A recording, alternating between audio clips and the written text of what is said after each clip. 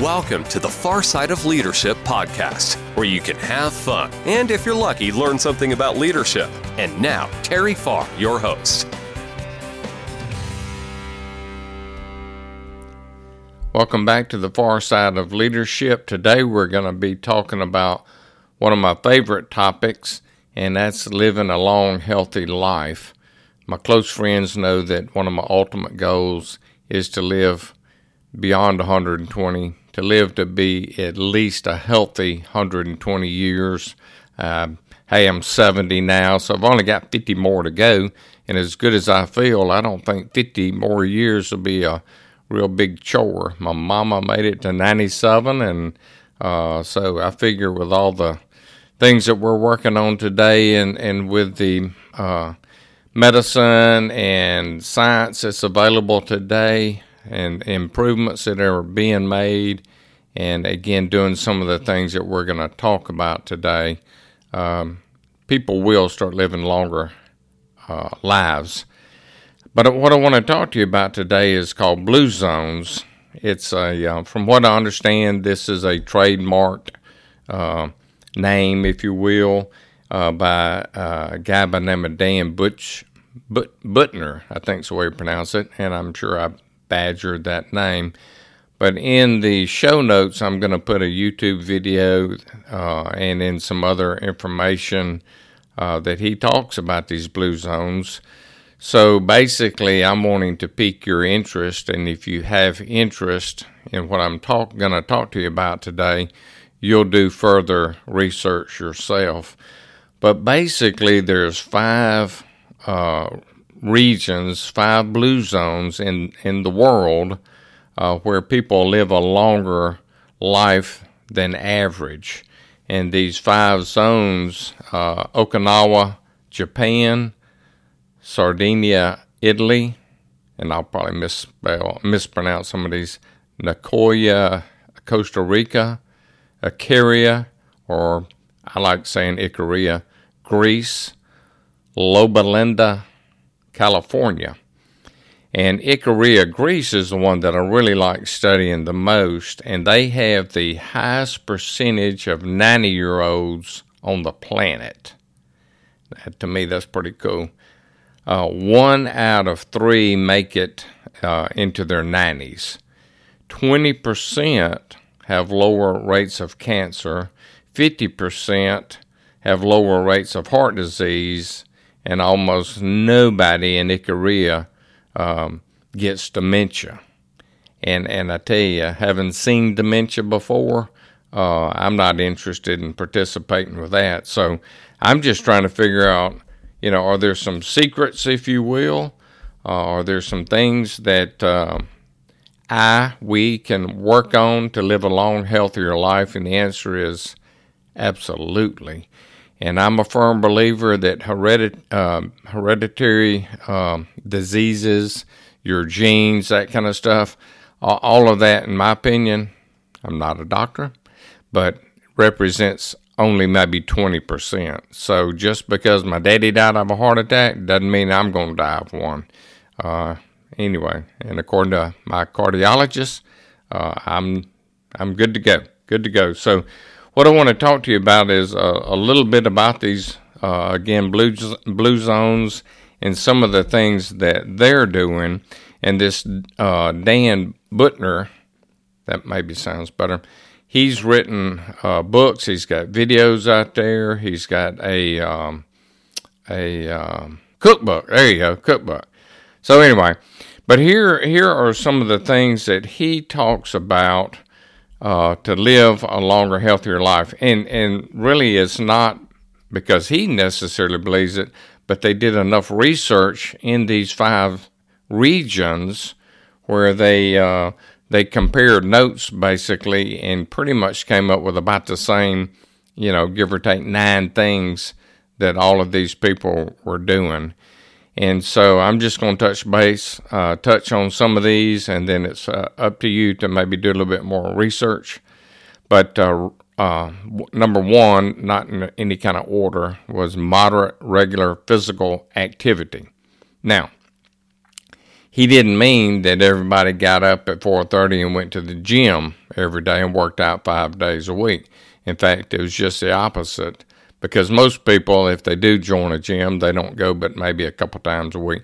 Main thing he was talking about on the regular physical activity basically is that most of these older people, they were working maybe in a garden, and they didn't have the all of the equipment, the tillers and all this snazzy stuff that we have over here. So they were really doing some hard down physical work. They didn't necessarily say, hey, let's go exercise, but they were just out there working in their gardens. Another thing is life purpose. They did have a life purpose. And number 3, it was stress reduction. Now, everybody would like to reduce their stress. And some of the things that I saw where they were able to reduce their stress, and again, I'm not saying that we can all do this, but their lunch break, if you will, was maybe going into downtown and spending a couple hours with some friends, and they weren't real hung up on how long it took to, eat. Of course, most of these people that were being interviewed and seen were, again, older, so they probably didn't have jobs to begin with. Number 4, moderate caloric intake.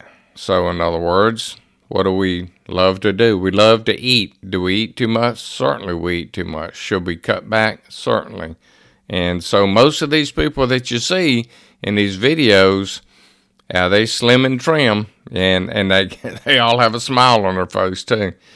Number 5 is the plant-based diet. In these areas, they don't eat a whole lot of meat, and very little meat. Now, I'm not saying you should or shouldn't, and I'm not going to get into all the different diets and whatever that are, here in the United States, but theirs is mainly plant-based.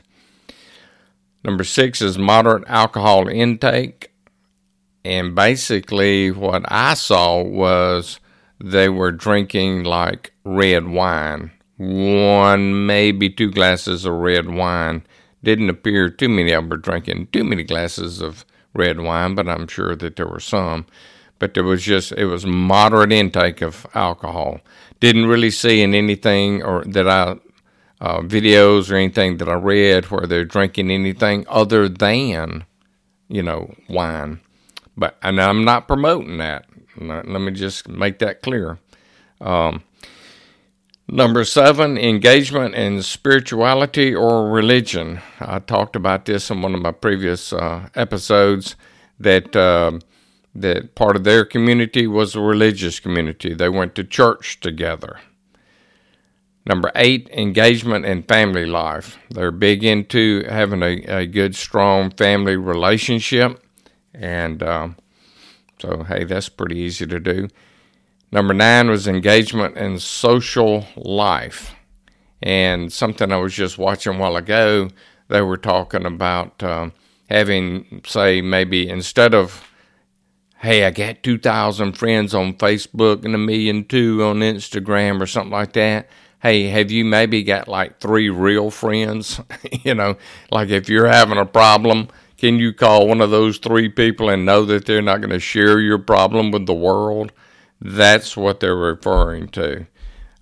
So just some other things that pretty much was